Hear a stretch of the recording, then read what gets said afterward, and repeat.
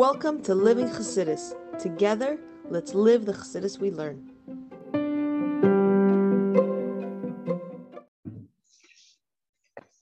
Good morning, everybody. Welcome to the share. Chassidus in the morning, 15 minutes. Lessons in Heichaltzu. Okay, we'll have to Parak Yud Gimel. So yesterday we were talking about the way of serving God with love, recognizing, appreciating how God created the world, Yesh Ma'ayin, that every single moment He's invested within us to make our world exist. And how amazing when you think about that and you understand that thinking about that means you have to know what it means. It's like let's say a game of like a sport that you don't know about. You can't think about it. It's like, I'll tell you Australian football. Probably most of you, if anyone knows what that means. So I can't tell you. I can't sit there for 2 minutes and tell you what it is and then say, think about it. There's brain on it. Really contemplate on it. Why? Because you don't know it. So too with this idea. If we don't know it as well, and the way we know it is we start thinking about it and see how long it can take us. Either we know for sure we don't know it, or we think we know it, so we start thinking about it, and then you'll see how long you can last. And if you're like stuck, that means you need to learn more. Whereas let's say we talk about Australian football, I could sit and talk for a long time because I know it, I grew up with it, I played and things like this. So that's what we're saying. When you think about these things and you think about how God is created the world, and the difference between Ilu v'Alu and Yesh Ma'ayin, like we talked about that theater and how it's constantly playing, and that's why we see the screen. Without that, so the more you think about it, that will produce within you a desire. And the word he uses is very nice. He goes, vidabek nafshe belekus, and you'll cleave your soul to godliness, b'dvika v'chashika, with a cleaving and a desire, v'nefesh keka, and a thirsty soul to godliness. And that's all will happen. We talked about this, a very similar concept in Kuntres.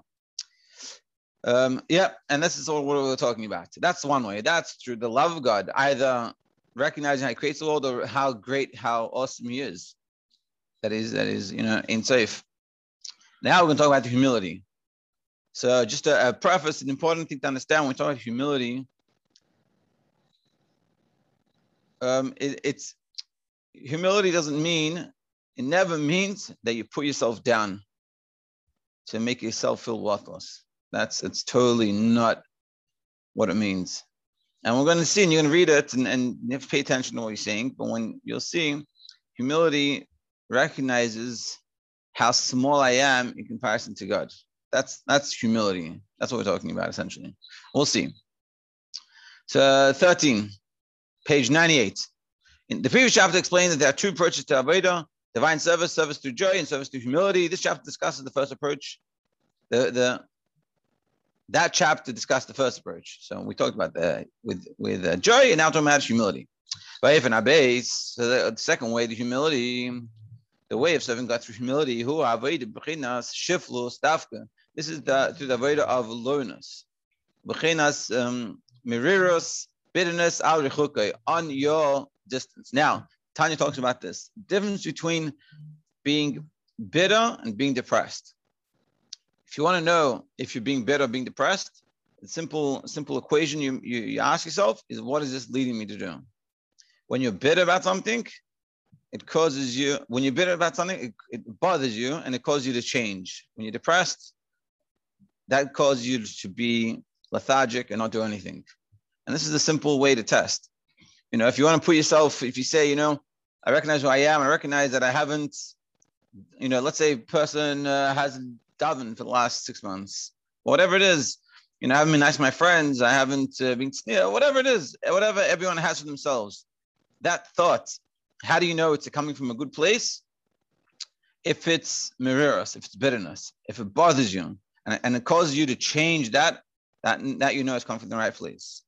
And because it could be that you could be telling yourself things that are totally true. That it could be, that you're doing things that, a person is eating non-kosher. But if it's coming from a depression, it's not coming from a good place. You're not coming to help yourself. It could be true, but it's irrelevant if you know truly what's wrong, if you're not actually going to do anything about it. because when you're depressed, it just makes it worse. And this is meriros, bitterness. Bitterness is a powerful thing. It's like, it bothers me. I should be better than this. And this is what he's talking about. You're bitter over the fact that you're distant from God. And it bothers you. I want to be closer to God. I live my life and I can recognize that I'm very distant from God and I want to be much more connected. What does that mean? What does it mean that you're separated from God? When you make an accounting, you pay attention to what's going on in your life. All your thoughts, speech, and action that aren't going towards God. So you pay attention. You say, listen, in my day, I'm spending really minimum amount of time with God. And the rest of the day, I'm doing anything. I'm totally engrossed in the world. I don't even think about God at all. My thoughts, my speech, and action, they're not God-centric.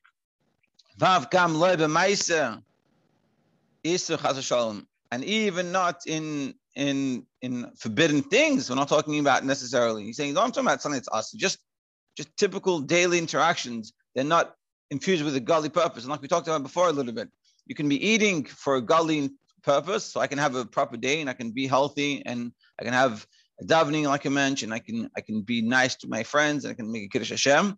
Or you can eat because it tastes good and my stomach likes it, essentially.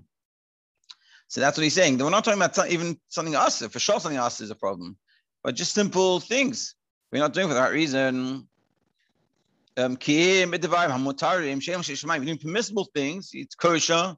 It's totally 100% permissible, but it's not for godly intent. Shehem gamkein ra, which is also good. Well, also not good. But like we said, like I talked about in Tanya, that you have to mekadesh atzmecha b'mutalach. You have to sanctify yourself. Like he says here, he has in this footnote. It's very nice. He goes, so in Klippa you have kedusha and klippas noga and sheshu smeis. Everything, or 95% of the world is klippas noga. It's a shell. It's covered a shell. It's covered with a shell, and basically you reveal what's going to happen to it. The way you interact with that is how it's going to happen. If you interact with it for the good, positive, then you elevate it. If you interact with the negative, then it can go down. And he says, like, yeah, he goes, Shem Ra. Ra doesn't mean wicked. When we say Ra, it means, he says over here, he goes, this is one of the Alter Rebbe's unique contributions to Tanya. Until then, existence was defined in three categories: mitzvahs, or obviously positive, sins, transgressions of God's will, and then rishus, activities left to man's discretion. Rishus means you can do whatever you want, it's permissible. Parv, the latter was considered a gray area, neither good nor bad. The Alter Rebbe explained that when rishus is good or bad, whether rishus is good or bad is determined by man. When a person carries out permitted physical activities for a spiritual intent, for example, he eats in order to derive energy to serve God, then eating is a positive spiritual activity, similar to a mitzvah. However, if he eats merely to fulfill his appetite, even if he recites the blessing beforehand and afterwards, he's doing something separate from God. And it doesn't mean necessarily that you have to come before each bite and say, I'm eating l'shem shemayim. It means, what am I doing today? How's my day looking? And how can I be the best Jew I can be? And let's say you go to work. So it means that I know when I go to work, I'm going to make sure to be a nice person. I make a kiddush Hashem if you work amongst non-Jews. And if you're working with Yidden, you say, I'm going to have Avos Yisrael. I'm going to do my job properly. That's what I'm meant to be doing. That's what I'm meant to be here. So now, in order for that to happen, what do I need to do beforehand? I need to eat. What am I going to eat? Am I going to eat something like, let me make a choice. It's going to be a healthy choice. That's going to be beneficial for me to have the energy that I can have throughout the day. And then when you eat, your thoughts behind your eating is a good thought coming from a good place. And that's how you sort of start it. It's a thought process of what am I doing? And then, like we talked about before, that like your whole world is in sync because I'm eating so I can have a good day, and I'm having the good day based on what I've done. So my eating becomes part of the process. Whereas it could be I'm eating what I like, because I like it, and then I have to work because I have to work, and then I'm going to go learn later, and then I have to go learn. They're three separate things. But whereas here we're saying you can make one thing. But ultimately, most of the things in the world are this rishus that Tanya teaches us that without chassidus, it's fine. As long as you make a bracha, you're good to go. Whereas with chassidus, Alter says, no, it doesn't work that way. Every life is not compartmentalized. It's all one. It's unity. And therefore, when you eat, it also is part of the avodah. Yeah. And so too, gam ba'asiyas hatov. So therefore, also when you do the good things, and therefore, because your whole machshavah ma'isa aren't proper, so then even when you come to daven and learn, it's not proper. Remember, this is a thought process you're having, essentially recognizing where you're truly holding, being a mar de chushbana, a master of accounts, paying attention to where you're actually holding, and when you realize that you're not nowhere near where you could be, that's also, again, it's not to put yourself down, but to recognize how far you could be. Yeah, part of the mariras, the bitterness, is recognizing that I could be much further along. I could be much closer to God. I have much more potential. And then when you make this accounting, it's not putting yourself down, but it's bothering you that you could do a lot better. And it's motivating. It has to be motivating. That's what he's saying. So when you recognize all these things, also when you realize your Torah mitzvahs, I could be doing so much better. Okay, you're doing like it's known the whole mitzvah yeshba kavana practice ba'avodah, and every mitzvah has a specific purpose. Like for example, tefillin, heim, the shabbat merchalei. The purpose of putting on tefillin is to subjugate your mind and your heart to God. That your mind and your heart should turn to God, only to God. Not that my heart has desires to cleave to God, and also desires for the ice cream, and a desire to play, and a desire to all these other things, but my desire is for God. It can express itself in doing all these other things. Could be through that desire also go play and also go hang out with my friends and have and hang out. But it's all stemming from the same desire. That's how it should be. The dalad minin shablo, like for example, the 4 species of the lulav. Heim, shiyu, b'chinas, achtus, which is an idea of achtus. Besrog, rashetevos, al tevienu, tevieni, regel, gaiva. Like esrog, the rashetevos of esrog, the first letter of the esrog spells out Tevieni rega gaiva, that I should not come to even a foot of pride. And furthermore, yesh kavana klali b'chol mitzvahs. The general kavana in mitzvah shiyu b'chinas kabbalah sa'ol machol shemayim, that should be subjugated to God, that it should be God is my boss. Explain in Tanya Perak Memalef, base kavanas, and discuss all these 2 types of intentions. So therefore, this is how it's meant to be ultimately. This is how you meant to do it. This is the best way of doing it. So what happens if I'm not doing it this way? Oh, you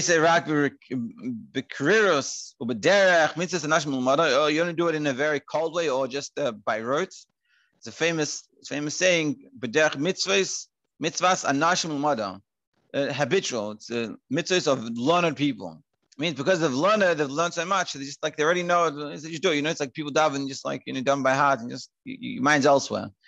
There's hopefully I'll remember and I'll say a quick story afterwards. Befrat and specifically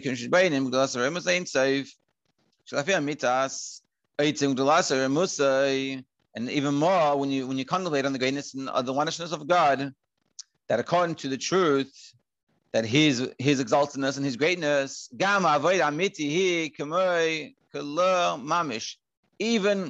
the true avodah that you do is really insignificant. We consider like a sin. We have to, I guess, go back on this tomorrow. It's a whole thing. I don't want to go over time too much. Basically, essentially, the point is, what we're saying here is another way of working on yourself to bring yourself in a good position to be able to have true obviously soul is recognizing, is being a master of accounts for yourself and recognizing that I'm not as great as I could be. I was talking to a friend of mine, it's his birthday, and we're talking, and I said to him, whatever, I think one of the things that, like, I know I had this for a long time, and I've sort of worked on it a lot, but it's like we're very hard on ourselves, and we think it's chassidish for some reason to be on like hard on yourself, but we don't realize it's not coming from a mariras, it's not coming from a bitterness that we it's uplifting, but it comes from like a depression type, or just it debilitates you. So I was saying, I'm scared that when I come to Shemayim, they're going to show me, they say when you come to Shemayim, they're going to show you, like the joke goes, not a joke, it's a serious thing. They show you a video of what you did and what you could have done. And so what do you think of it? What does that make you feel? It's like, oh, I better not do anything wrong because everyone's going to see, and everyone stands around watching this video with you. It's like, everyone's going to see all the things. That's not good. We don't want that. It's embarrassing. But I said I'm worried not because of everyone seeing, but I'm worried because I'm going to see on the video how much I could have achieved, and I could have been so much greater, and we just held ourselves back, and when we gave ourselves all these excuses why we didn't achieve. But we're here and we can achieve so much, and this is sort of the bitterness that we're talking about. That you recognize how distant you are from God and how much you want to get closer, and you make that your goal in life. It's like, yeah, and that's sort of the idea that we're talking about. That I want to recognize this, and when you have this, it brings you to a bitterness, but it's a healthy bitterness. A healthy bitterness, it motivates you to push on, and when you do that, you get a lot more connected, and you push yourself more. And this is sort of what he's discussing in this chapter. To be continued tomorrow.